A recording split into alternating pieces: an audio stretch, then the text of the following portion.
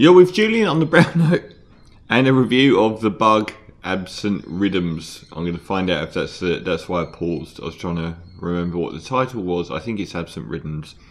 So Kevin Martin is one of the kingpins of what's called UK bass music. I think UK bass music basically came out around 2007 to denote music that wasn't dubstep, even though a lot of the artists were dubstep.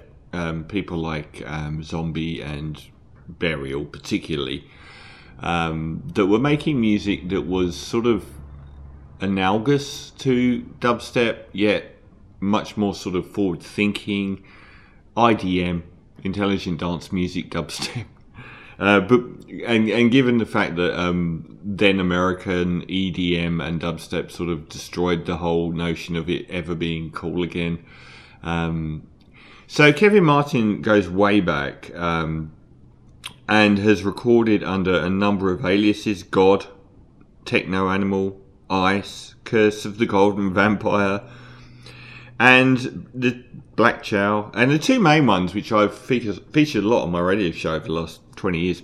King Midas Sound, loved his stuff as King Midas Sound. He did a great album with Christian Finesse, and the last one he did was like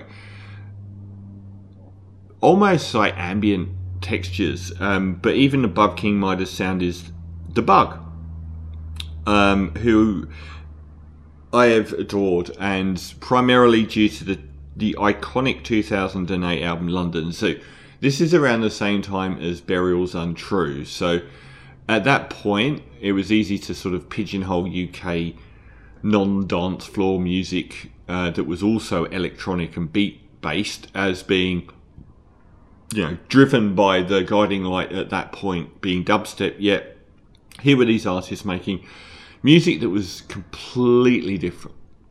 So it kind of sort of got folded into UK bass. But London Zoo was probably the third, I think, album by Kevin Martin as The Bug, and was one of the most prominent of that era. It was a monolithic wall of sound, heavily based around Jamaican dancehall, but in a much more industrial way. And if you know London, I'm from London, it's sort of like the Brixton area of London, is its own variant on that kind of dancehall. And it just this it's still an album I listen to. I've always loved it. He came back with The Bug to do Angels and Devils in 2014, which is a much more pop adjacent variant of The Bug, before returning back to those monolithic industrial wall of sound roots from London Zoo with Fire. Last year on my show was the #1 album of the year. I adored it. It was fantastic. He's now back with Absent Riddims. Now this, I don't know whether you should take this as a proper album, because it's an experiment more than an album. I think it's 17 tracks long. It's a very long album, but what he does is really interesting. He takes the same basic sonic template, and he said, I think that it came from him doing a remix for some hardcore or metal band and then rejecting it because it wasn't heavy enough, and the ironic humour involved in that being how heavy Kevin Martin's music as the Bug is, under London Zoo and Fire anyway. So I'm not going to review the tracks here, because what it is the same track for an hour and a bit. I don't exactly know how long it is, but it's the same track slightly morphed. And the really clever idea is to use very different vocalists throughout the album to see what they bring to the table. And that's a totally valid experiment. But it is an experiment. It's not an album to stare at, as it could get very monotonous. But it conjures up, I really like this in the background where I'm not paying attention to it, and it creates this sort of nightmarish fever dream of intensity. Turn it up very, very loud, very claustrophobic.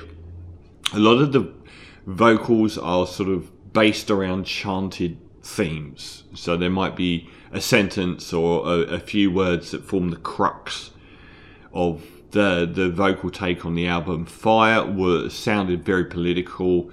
There was some, Roger Robertson and like some poetry on there that related to the Grenfell Tower burning down. Some pretty heavy stuff on there. More Mother on there as well. Take No Prisoners, and that's the same here. It's again, I'm really liking the fact that Kevin Martin, who's often made these forays into different styles, even with The Bug, Angels and Demons was a lot more adjacent to mainstream music, almost in that sort of private press, DJ Shadow sort of realm. But I'm really glad that he's gone back wholesale into this really, really abrasive, industrial, claustrophobic music.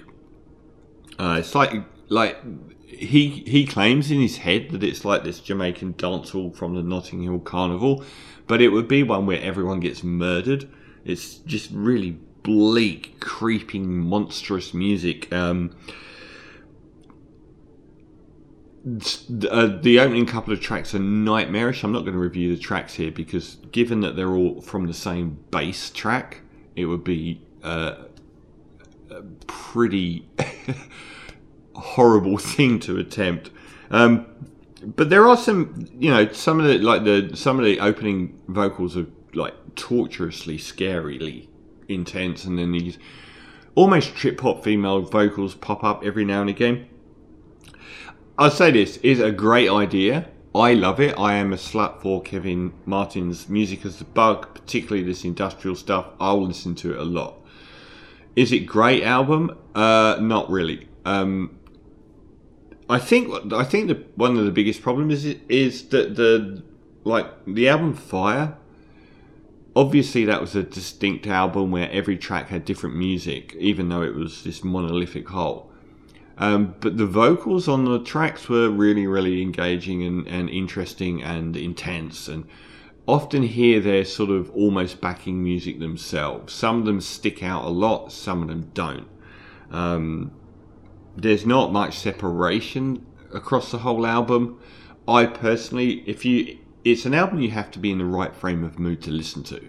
And if you want something that's barbarically oppressive, which I do on often, it really does work. And I would never sit down and listen and say, you're never going to pick out individual tracks that much on this album. Whereas the other album, I thought everything was pretty great. It's not, if you sit and listen to it as a whole, it's just not compelling. It gets very repetitive. And I think the problem isn't so much the music. I kind of like this idea of this fever dream of you moving through the same track over and over and over again. I really like that. I remember listening to another album where it might have even been his, where I wasn't sure that the album was on repeat. The Just Mustard one, I mentioned that in the review. When I think it was the first time I heard it and I wasn't paying attention, and because all of the tracks seem built out of the same bodywork, even though they're not. The more you listen to it, the more separate they sound. But at the first time, I was wondering whether I just had the same track on loop. But the vocals themselves aren't strong enough, and I think that's what sinks it a bit. There are like Roger Robertson turns up again, the poet, and some of them are good and stand out, but most of them aren't. They're almost like a second tier level of vocalists compared to Fire, which had top tier almost all the way through. Really, really compelling album, my album of that year. So overall, The Bug, absent Riddim, I like and I will listen to have on in the background when I want to just have this toxic wasteland of sludge going through my house. But for the casual listener, I don't know that you would be particularly interested in it after a while. It's not got compelling vocals to back up the idea that he's going for here, which is a strong one, which is how would the same track sound with, a really gruff older man, a younger female vocalist. Those things are strong ideas, but I don't know that the actual vocalists on here, all of most of which are unknown, are strong enough to carry that project. So I still like it. I don't think most would probably find it that interesting. So 6 out of 10 for The Bug, Absent Riddim. But please keep in mind, keep going with what you're doing and come back with another album of industrial wasteland music as The Bug, because I will eat it up all day long.